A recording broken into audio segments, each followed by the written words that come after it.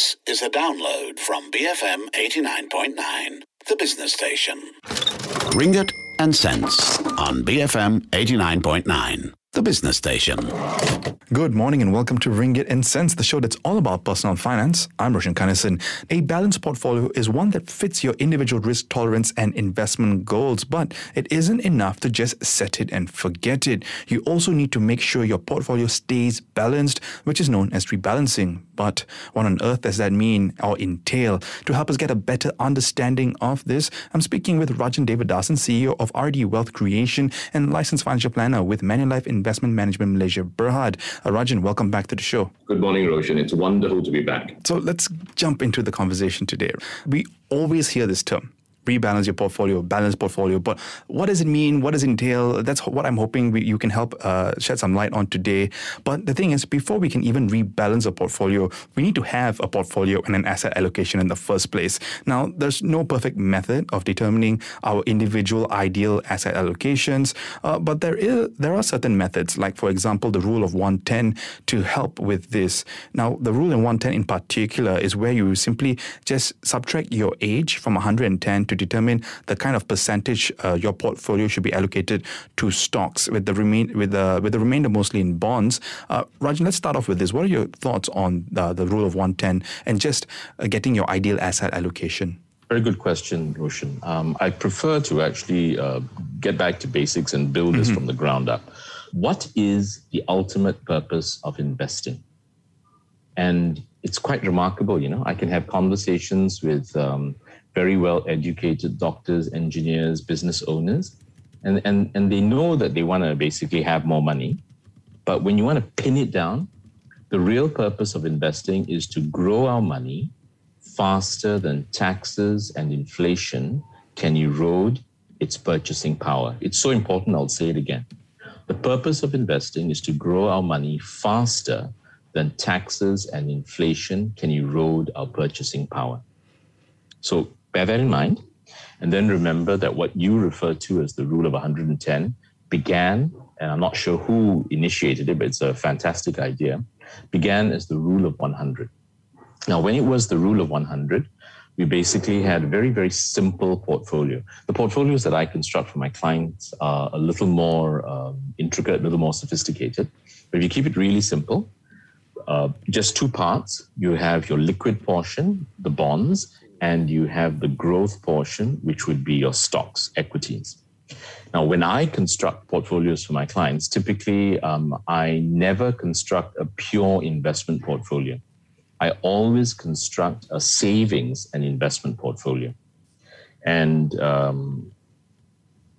when I'm trying to blend things based on the client's goals, the amount of wealth that a client actually has, I will typically use 3, 4, or 5 asset classes to construct the savings and investment portfolio. But to keep things really simple and to go back to your rule of 110 or the original rule of 100, and I'm going to give you a more advanced iteration of that in a moment. What you want to do is to remember that you've got a portion of your portfolio that is liquid, and you've got a portion of your portfolio that is targeted for growth. So when I use a 5 asset class portfolio, the risk-off portion, the liquid portion, is typically cash and fixed income. Cash is cash. Cash you stick in your mattress, in your pillowcase, in your piggy bank, in your savings account, in your fixed deposits. If you want to, maybe in a pure money market fund. Fixed income would basically encompass bonds and bond funds, preferred securities and preferred securities funds. So that's the relatively lower risk portion, the liquid portion. And then you've got the risk on portion, which would be equities, investment real estate, and alternatives. And my favorite segment in the alternative space is actually commodities. So as long as people understand, for simplicity, let's just talk about risk off and risk on. Risk off does not mean zero risk, it just means lower risk. And risk on doesn't mean hyper high risk, it just means a reasonable amount of risk so that you can begin to take advantage of the risk-reward relationship. So as long as people understand this, risk off, risk on, rule of 100, you take your age and the percentage that you have in risk off the way I would do it would be a combination of cash and fixed income, would be your age. So Roshan, how old are you this year? I am 31 this year, Rajan. Okay, very cool. So based on the rule of 100, you would have 31% of your portfolio in risk off, and therefore the balancing 69% would be in risk on. So the reason that people augmented the rule of 100 is because of the ultimate purpose of investing. As I mentioned twice just now, it is to grow our money faster than taxes and inflation will erode its purchasing power. Now, in a different set of interviews that you and I have done where we've spoken about retirement, I have actually mentioned this many times, that the biggest risk in retirement for a global audience is actually longevity risk. And longevity risk is defined as living too long and having your money run out. And that is why the rule of 100 was actually, based on my understanding, shifted out to the rule of 120. So when you look at the rule of 100, which I've explained, and the rule of 120, which I'm going to talk about, and then you consider your rule of 110, you realize that it's a moderate path to basically try and balance things out and to add more liquidity. But let me explain how the rule of 120 works first. If you are, let's say, 35 years old and you're following the rule of 100, your risk-off portion will be 35% of your portfolio. Your risk-on would be 65%. But whether you're using the rule of 110 or 120, your risk-on portion when you're 35 years old, Roshan, 4 years from now, you take 120, you subtract your age, and that leaves you with 85. So 85%, therefore, becomes your risk-on portion when you're 35 years old. And when you're 36, it becomes 84. And when you're 40, it becomes 80, and so on and so forth. So the changing the rule is basically in response to the longevity risk, right? Because we have to take more risk on because we got to grow more wealth because we are living longer and would spend more time in retirement. And we need to deal with inflation. Rajan, I wish we really had a lot more time to discuss all of this. But you know what? We have talked about some of this in the past. So I will link those episodes in the show notes, especially the one we talked about retirement. That was quite an interesting conversation. If I remember correctly, I titled it No Risk, No Retirement. So be sure to check it out. All these links and more in the show notes. So that's essentially some of the rationale about how you can do your asset allocation, the kind of things you have to pay attention to, and the constant fight against inflation. But I guess the main question I have here is, why is portfolio rebalancing so important? Why can't I just set it and forget it? A very good point. Again, going back to first principles, how does any of us make money, whether it be in business or in investments? And the answer is we buy low and sell high. We all know this. What most people, even investment professionals, don't realize is that the purpose of rebalancing, the purpose of asset allocation and then rebalancing your portfolio is precisely that, to buy low and sell high. There are effectively maybe 3 ways to intelligently buy low and sell high. One of them, which we've talked about before, is DCA, dollar cost averaging. The other one, which is a slightly more sophisticated version, is value cost averaging. So I'm sure we've had discussions. People can check the podcasts on that, but they can also go online and search my name and just do a search on Rajan Devadasan, DCA, BCA. And I actually wrote a paper on it some time ago, which is available for free. So dollar cost averaging, value cost averaging, and then asset reallocation, asset rebalancing. So think about it. Let's have a really simple portfolio. And let's use the rule of 100 because then I won't have to keep shifting all the numbers in my head. Yes, let's put the math aside and keep it simple. Keep it super simple. So let's say we're using the rule of 100 and we're talking about a 50-year-old man. And that means he's got 50%, let's say, only in bonds and 50% only in equities. Now, he sets it, and the day after he sets it, the percentages start to move. Markets can rise, markets can fall. The bond yields may rise, but generally slower than the risk-on portion. And let's say he rechecks, a year later, but just before he rechecked, the markets collapsed. And therefore, his original 50-50, even though there's been bond growth and in general, there's also been an accretion of income, let's say dividends. But because the market fell, he's now looking at 55% cash and 45% risk on, and the market is low. So when you rebalance back to your original 50-50. 50-50 is actually probably far too conservative in general. I'm just using it as a simple example. So if he's down to 55, if the asset allocation prior to rebalancing is now 55 to 45, he slices off 1/11 of his cash portion, bond portion. 1/11 of 55 would be 5 over 55, which would be 5 percentage points. So he slices off 5 percentage points and moves it directly from bonds to equities, let's say. And what is he doing? He's actually buying when equities are relatively low. And let's say 6 months down the road, we look at everything again, and suddenly, because equities have soared, we now have a situation where your cash portion or your bond portion is 40%, and your equity portion has been enlarged because the market's high and is now at 60%. And you remember that your long-term strategic asset allocation goal is 50-50. So then you slice off 1/6 of your risk-on portion, and you move from 60% down to 50 percentage points, and you move that money back into bonds or cash for safety. And if you do this cycle after cycle after cycle, you realize what you're doing is you're buying low, you're selling high, but you're not doing it wholesale. You're not selling everything, buying everything. You're actually doing it on a gradual basis. Now, the reason that we do rebalancing, the reason that we rely on asset allocation is because we have an imperfect knowledge of the future. When we look at more than 200 years of investment data, we realize that in general, of the various asset classes I spoke about, equities will give you the best returns of all, but over very, very long periods. And there are times when equities can be in the doldrums for 5 years, 7 years, 10 years, can happen. But if you have a long investment time horizon, that's why it's very, very important to realize that timing the market is very unwise. Time in the market is very, very valuable.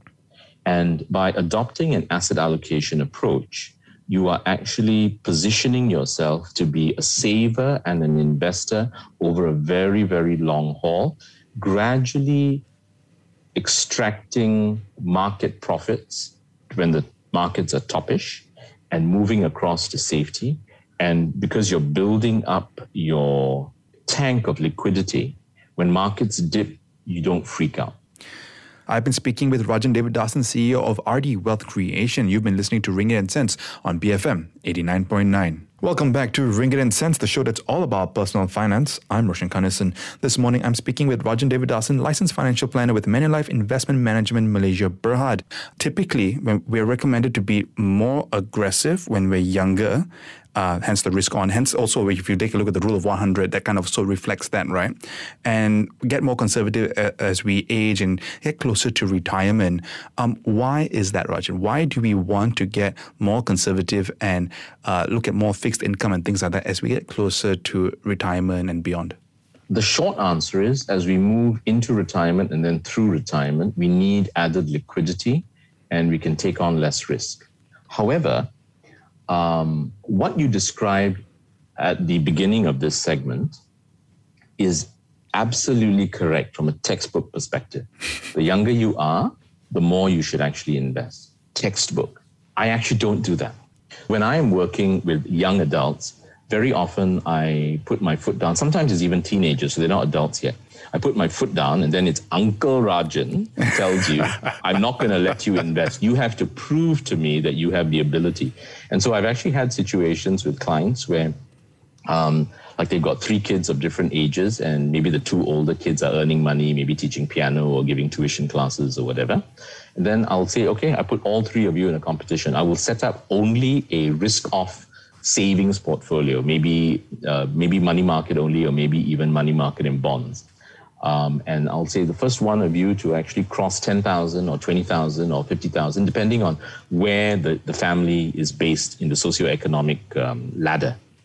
once they cross that, because it takes time, it may take them 6 months, it may take them 2 years, but I'm constantly engaging with them and I'm giving them things to read and to think about and giving them an opportunity to talk to me.